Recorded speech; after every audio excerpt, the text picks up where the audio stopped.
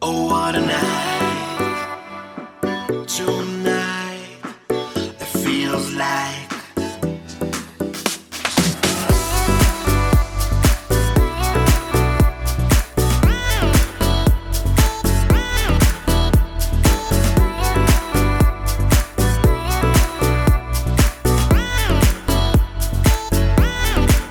I've got eyes for only you, baby. Thank you so much for the download. It is What's Up the Sports podcast for Thursday, the 26th of November, 2020. God, this year sucks. I'm Randy Kure. With me is contributor Tony Antonio. Tony, how are you? I'm sorry, I was trying not to laugh during your intro. The way you said 2020 was awesome, because that sums it up, right? Yeah. Your tone right there is the representation of how 2020 is. Yeah, absolutely. I mean, either the only people who are enjoying this year are those who became parents for the first time, or if they won the lottery. That's the way I see it. I don't know how anybody on this planet can look at the past 12 months, well, since January 1st, and say, this is the most horrible year we have all gone through. No, I know. I guess Joe Biden might be a little happy on how 2020's got to. Yeah, maybe him, and Kamala Harris might be smiling a little bit, but yeah. But hey, anyway, but thank you so much for the download, as I mentioned, and Tony and I were actually planning to do a roundtable with our partner in crime, Dan Legere, but we decided to get together to share our thoughts towards soccer legend Diego Maradona. Of course, by now you should have heard that Maradona, the soccer legend, has died at the age of 60 from an apparent heart attack. His soccer resume is without question, and unfortunately, so was his various struggles off the field as well. Tony, we could sort of wax poetically about how how his passing means to us and so on, and we're probably going to get into that. But for a guy like myself, I did not grow up with soccer. I became interested after watching World Cup '94, which of course Maradona played in, and started to become very interested in the game after Toronto FC came into the mix, and definitely the success of the women's national team. Knowing that you had an appreciation for soccer as well, how did you see Maradona when you were a kid growing up? Well, Maradona is the greatest soccer player these eyeballs have ever seen, and it hasn't changed since. I haven't seen anybody better personally. These things are always a matter of opinion. Today's generation, if you were going to do a poll, I'm pretty sure Messi would probably lead the way.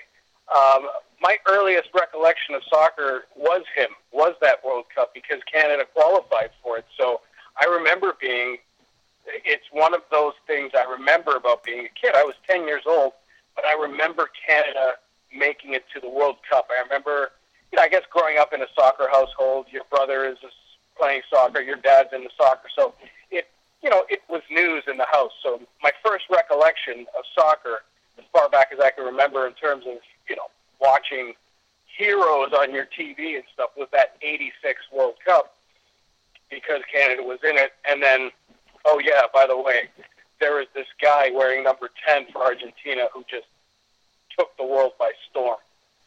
Yeah, and obviously not following soccer in '86 would have been great, of course, seeing Canada's only appearance in the World Cup up to this point.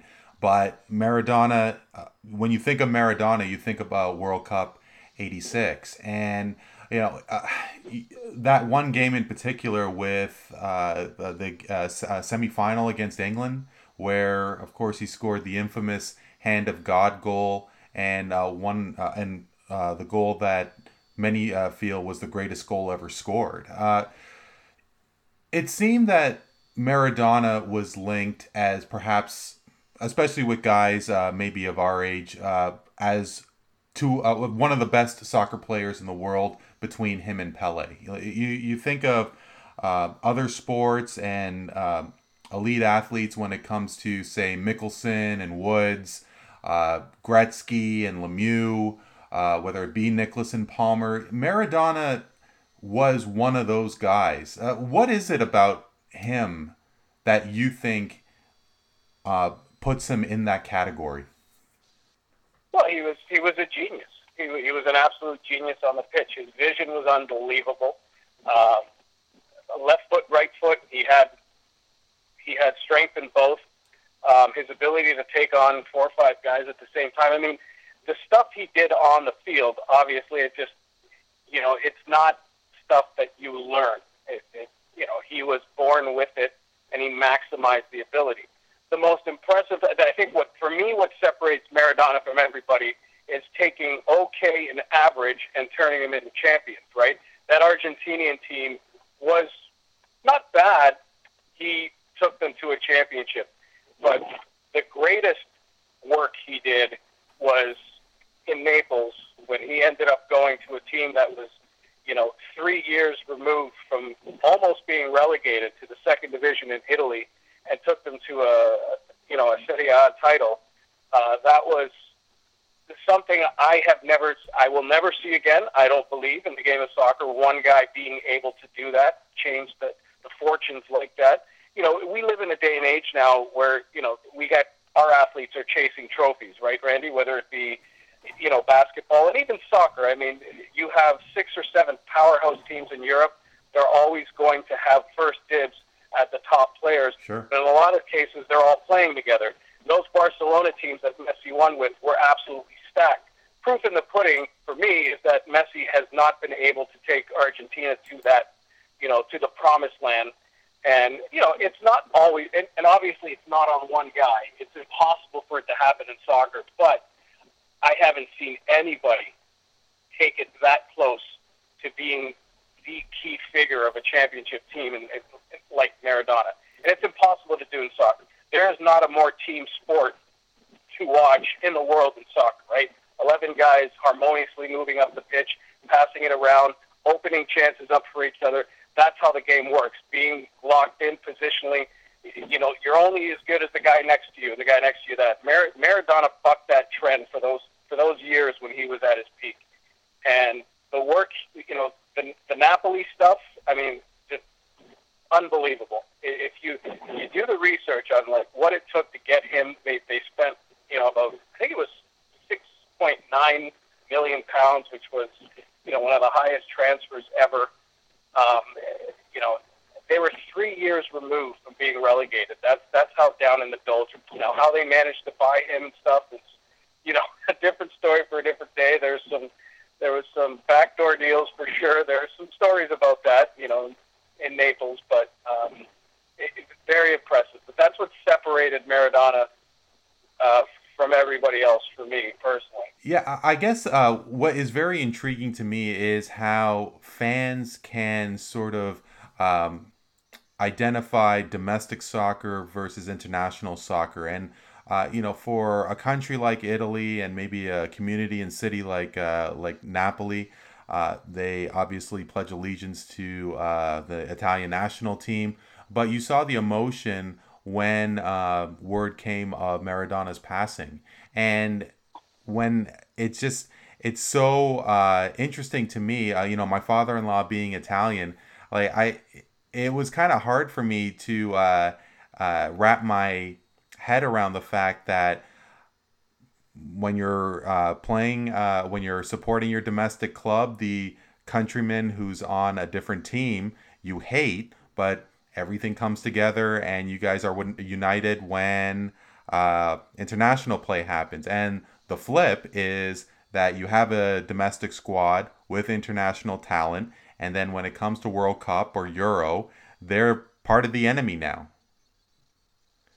Yeah, that's always been a cool dynamic about soccer too, and that's one of the things I really like about it is the fact that these guys break off from their regular leagues to go play internationally and stuff. But the thing with Maradona is that the opposing crowds would stand up and applaud him, right? That's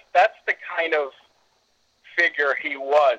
And Gary Lineker, I was watching his clip, the story he was telling, the former England player, the game he played against them in that semifinal at the World Cup, and he was telling the story on how close he was to start actually applauding on the field after Maradona scored that goal.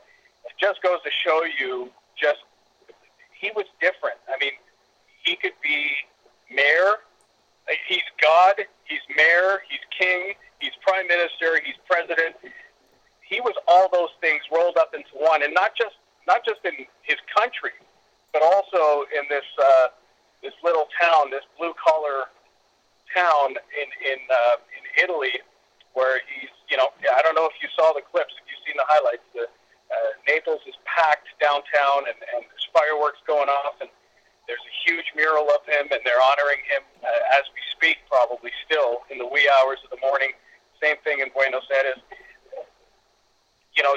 I think we use the word legend and icon way too much in sports these days.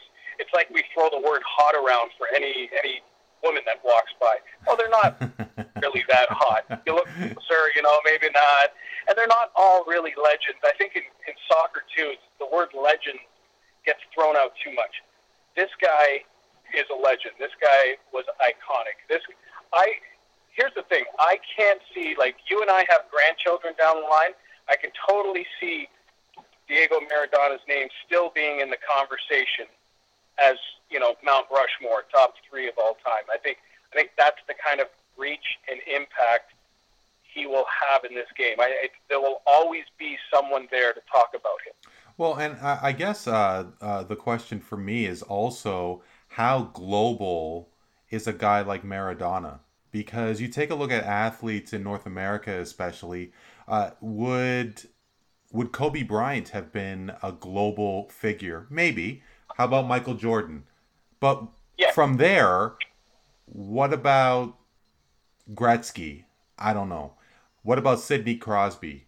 I don't think so. What about Tom Brady? There are so many people who are known throughout the world. Maybe they're political figures, maybe they're actors, but very few sporting athletes, with the exception of elite soccer players and elite basketball players, for example, and of course maybe a guy like Usain Bolt as well.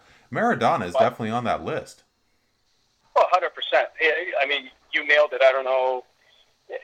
Obviously it's the sport, where it's played in what country. So that's why football, hockey, baseball won't have the same reach. Soccer is played everywhere. Basketball is basically played everywhere now, right? And you're right about Usain Bolt. You put guys like Federer and Nadal into that category. I mean, even Tiger Woods. Ali. Yes. Well, Muhammad Ali is different stratosphere. Even Tiger Woods, yes and no. It's like probably more North America. Soccer players' reach around the world are unbelievable. It's we know that, it goes without saying. And Diego Maradona was a lot of people's hero.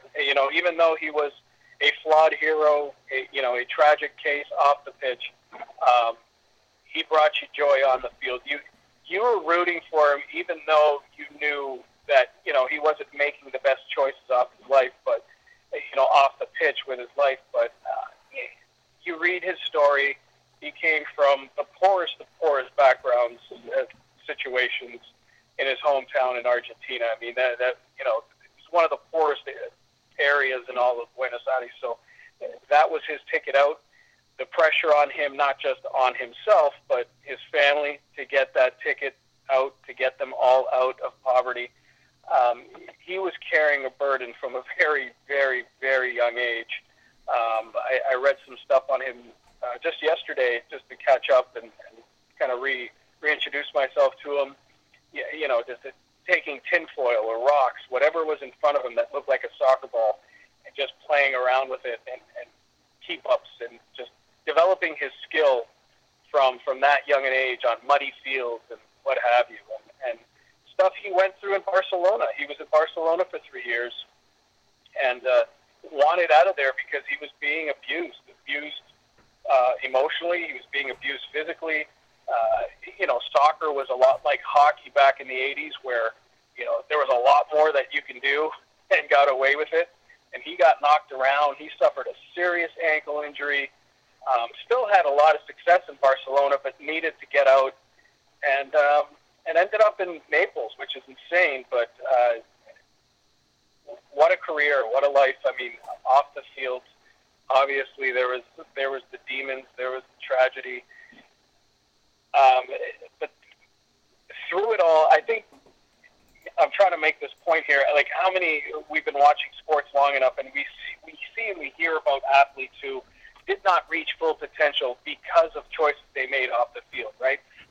We can look at an Antonio Brown right now. Like, he's damaged his career by the stuff he's been doing off the field the last few years, right? And more often than not, we look back and we remember these athletes not for what they accomplished on the field, but for what could have been.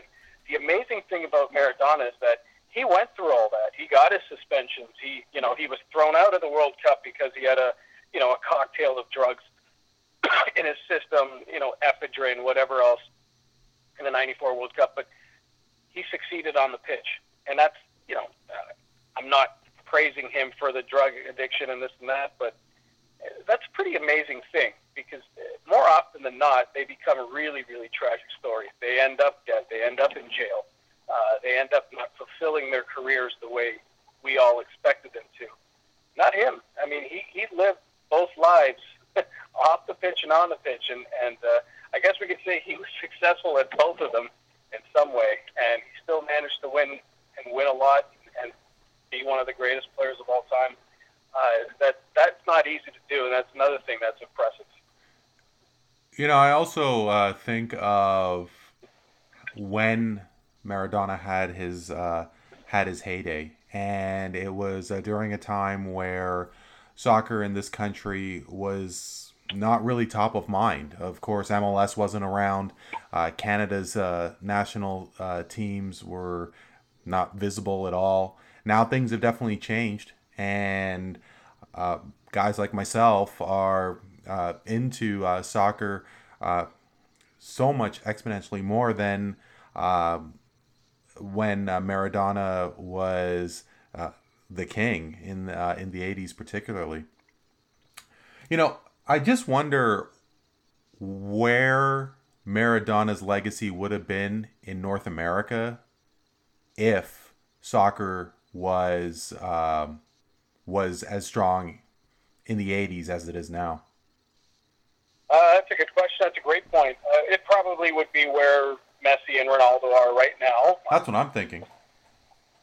For sure. If not, maybe more, because I think his off-the-field lifestyle, his bravado, his honesty, his clashes with me, I think that would make him more of a either likable figure or hateable figure, but either way, it's good for your publicity, right? I think in some ways he'd be more of a polarizing figure from that aspect. I mean, he coached the team in Mexico, and he requested to be sitting on a king's-like throne when he's on the sidelines. And watching him cheer on Argentina as a fan during the last I believe it was the last World Cup in Russia. Yeah. And just seeing him look completely lost to the world, just invested. A more appealing figure because he was just such a personality off the pitch as well. Yeah, and it's because I didn't, because that's where I wanted to end up, and I distinctly remember, and those were vivid memories that I last saw of Maradona, and where everybody saw where he was just completely out of it during the 18 World Cup, that he looked inebriated, out of shape. There was one famous image of him giving the middle finger to what appeared to be fans. Yep. And I think that there's something, as we see more and more of rock stars and celebrities, people of such prominence, just lose their life, and they just lose complete control because of addiction. And I think there's something that a lot of us can appreciate or try to appreciate and see that it's not, I don't know if it's so much a choice. It's just that they just can't help themselves. He carried a burden with him. The burden started young, like we said. I mean, there was a lot of pressure on him. And, the pitch was his salvation. He said it 100 times. But the burden off the pitch to make everybody happy was overwhelming. And his lifestyle in Naples, was an interesting one, to say the least. There are some books on it. There's some stories on it. And look, there was a connection to the local mob there, and he was connected. There's no question about it. And parties are happening, and women, and cocaine, and he was attracted to it. And it was a release for him. There's no excuse for it. I'm not excusing him. You are a product of your own choices. But we don't all carry that kind of burden, so we'll never know what it's like. So it's, like I said, he was a flawed genius and a tragic hero. Probably tough growing up with him as a wife, as a husband, as a son, as a daughter, whatever. But a lovable figure, nonetheless. He remained a lovable figure in Argentina, in Naples. Like, he was still that guy you just wanted to wrap your arms around, give a big hug, and say thank you, even though he was hurting inside, and even though he might have hurt people along the way, right? Like, people that he loves very much. We don't know, but it's part of that burden that he carried with him. And the fact, like I said before, the fact that he succeeded on the pitch the way he did is nothing short of miraculous. Yeah, and 2020, it has taken another toll, and in the sporting world, Diego Maradona, dead at the age of 60.